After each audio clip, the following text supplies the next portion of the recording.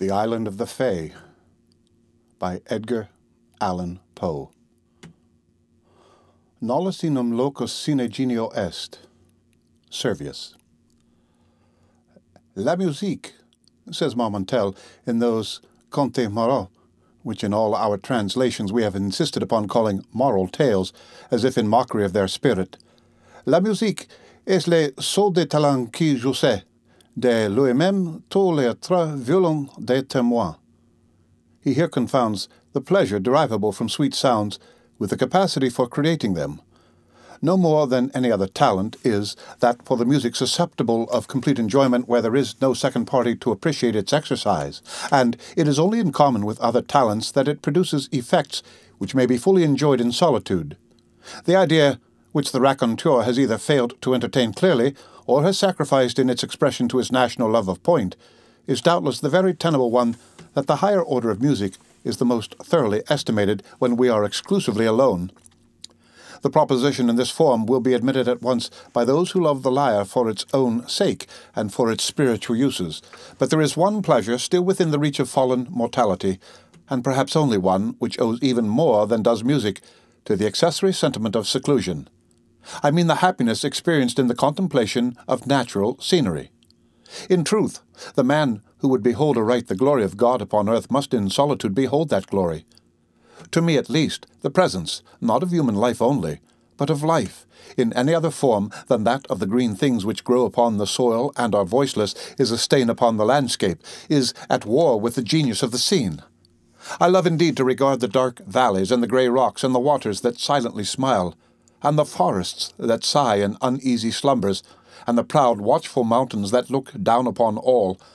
I love to regard these as themselves but the colossal members of one vast, animate, and sentient whole, a whole whose form, that of the sphere, is the most perfect and most inclusive of all, whose path is among associate planets, whose meek handmaiden is the moon, whose mediate sovereign is the sun, whose life is eternity, whose thought is that of a god, whose enjoyment is knowledge, whose destinies are lost in immensity, whose cognizance of ourselves is akin with our own cognizance of the animalculae which infest the brain, a being which we in consequence regard as purely inanimate and material, much in the same manner as these animalculae must thus regard us.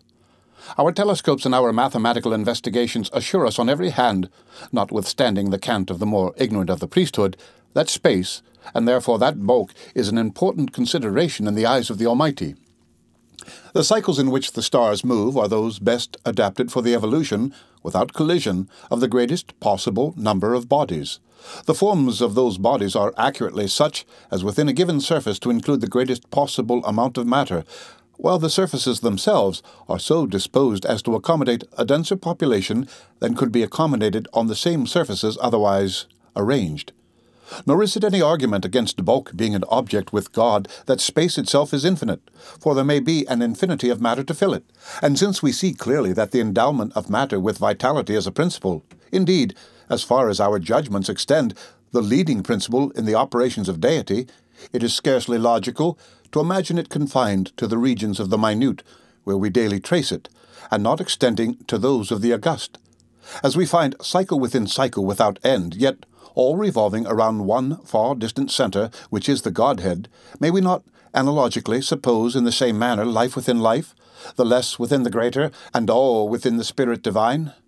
In short, we are madly erring through self-esteem in believing man, in either his temporal or future destinies, to be of more moment in the universe than that vast clod of the valley which he tills and contemns, and to which he denies a soul for no more profound reason than that he does not behold it in operation. These fancies, and such as these, have always given to my meditations among the mountains and the forests, by the rivers and the ocean, a tinge of what the everyday world would not fail to term the fantastic. My wanderings amid such scenes have been many and far-searching, and often solitary, and the interest with which I have strayed through many a dim, deep valley, or gazed into the reflected heaven of many a bright lake, has been an interest greatly deepened by the thought that I have strayed and gazed alone. What flippant Frenchman was it who said, in allusion to the well-known work of Zimmermann, that "La solitude est une belle chose, Mais au fort, quenqu'on ne peut voir dire que la solitude est une belle chose. The epigram cannot be gainsaid, but the necessity is a thing that does not exist. It was during one of my lonely journeyings amid a far-distant region of mountain locked within mountain, and sad rivers, and melancholy tarns writhing or sleeping within all, that I chanced upon a certain rivulet and island. I came upon them suddenly in the leafy June, and threw myself upon the turf beneath the branches of an unknown odorous shrub, that I might doze as I contemplated the scene. I felt that thus only should I look upon it. Such was the character of phantasm which it wore.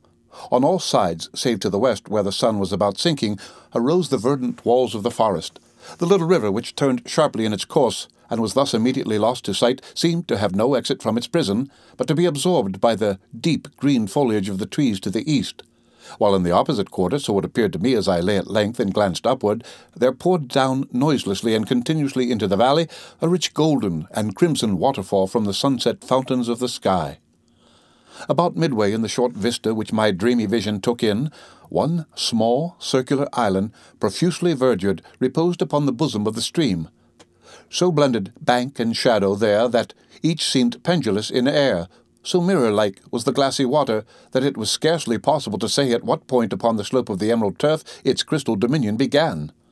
My position enabled me to include in a single view both the eastern and western extremities of the islet, and I observed a singularly marked difference in their aspects. The latter was all one radiant harem of garden beauties. It glowed and blushed beneath the eye of the slant sunlight, and fairly laughed with flowers. The grass was short, springy, sweet-scented, and asphodel interspersed. The trees were lithe, mirthful, erect, bright, slender and graceful, of eastern figure and foliage, with bark smooth, glossy, and party-colored. There seemed a deep sense of life and joy about all, and although no airs blew from out the heavens, yet everything had motion through the gentle sweepings to and fro of innumerable butterflies that might have been mistaken for tulips with wings. The other, or eastern end of the isle, was whelmed in the blackest shade. A sombre, yet beautiful and peaceful gloom here pervaded all things. The trees were dark in color, and mournful in form and attitude, wreathing themselves into sad, solemn, and spectral shapes that conveyed ideas of mortal sorrow and untimely death.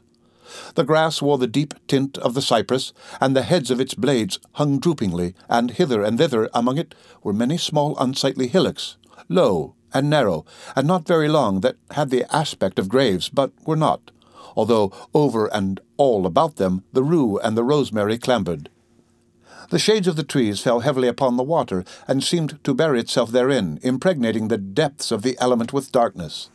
I fancied that each shadow, as the sun descended lower and lower, separated itself sullenly from the trunk that gave it birth, and thus became absorbed by the stream, while other shadows issued momently from the trees, taking the place of their predecessors thus entombed. This idea, having once seized upon my fancy, greatly excited it, and I lost myself forthwith in reverie. If ever island were enchanted, said I to myself, this is it. This is the haunt of the few gentle fays who remain from the wreck of the race. Are these green tombs theirs, or do they yield up their sweet lives as mankind yield up their own? In dying, do they not rather waste away mournfully, rendering unto God little by little their existence, as these trees render up shadow after shadow, exhausting their substance unto dissolution? What the wasting tree is to the water that imbibes its shade, growing thus blacker by what it preys upon, may not the life of the Fae be to the death which engulfs it? As I thus mused with half-shut eyes, while the sun sank rapidly to rest, and eddying currents careened around and around the island, bearing upon their bosom large dazzling white flakes of the bark of the sycamore, flakes which, in their multiform positions upon the water, a quick imagination might have converted into anything it pleased, while I thus mused, it appeared to me that the form of one of those very fays about whom I had been pondering made its way slowly into the darkness from out the light at the western end of the island. She stood erect in a singularly fragile canoe, and urged it with the mere phantom of an oar. While within the influence of the lingering sunbeams, her attitude seemed indicative of joy. But sorrow deformed it as she passed within the shade. Slowly she glided along, and at length rounded the islet and re-entered the region of light. The revolution which has just been made by the Fae, continued I musingly, is the cycle of the brief year of her life. She has floated through her winter and through the summer. she is a year nearer unto death, for I did not fail to see that as she came into the shade, her shadow fell from her, and was swallowed up in the dark water, making its blackness more black. And again the boat appeared, and the Fae, but about the attitude of the latter there was more of a care and uncertainty, and less of elastic joy.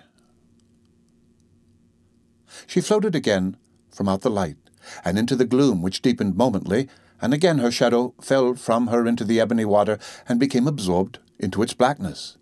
And again she made the circuit of the island, while the sun rushed down to his slumbers, and at each issuing into the light there was more sorrow about her person, while it grew feebler, and far fainter, and more indistinct, and at each passage into the gloom there fell from her a darker shade, which became whelmed in a shadow more black.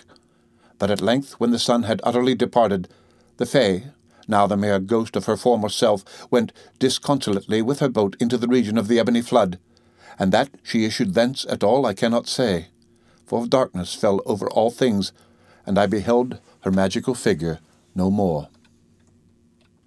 The End of The Island of the Fae by Edgar Allan Poe, read by Rick Kishner for Lit2Go on the web at fcit.usf.edu.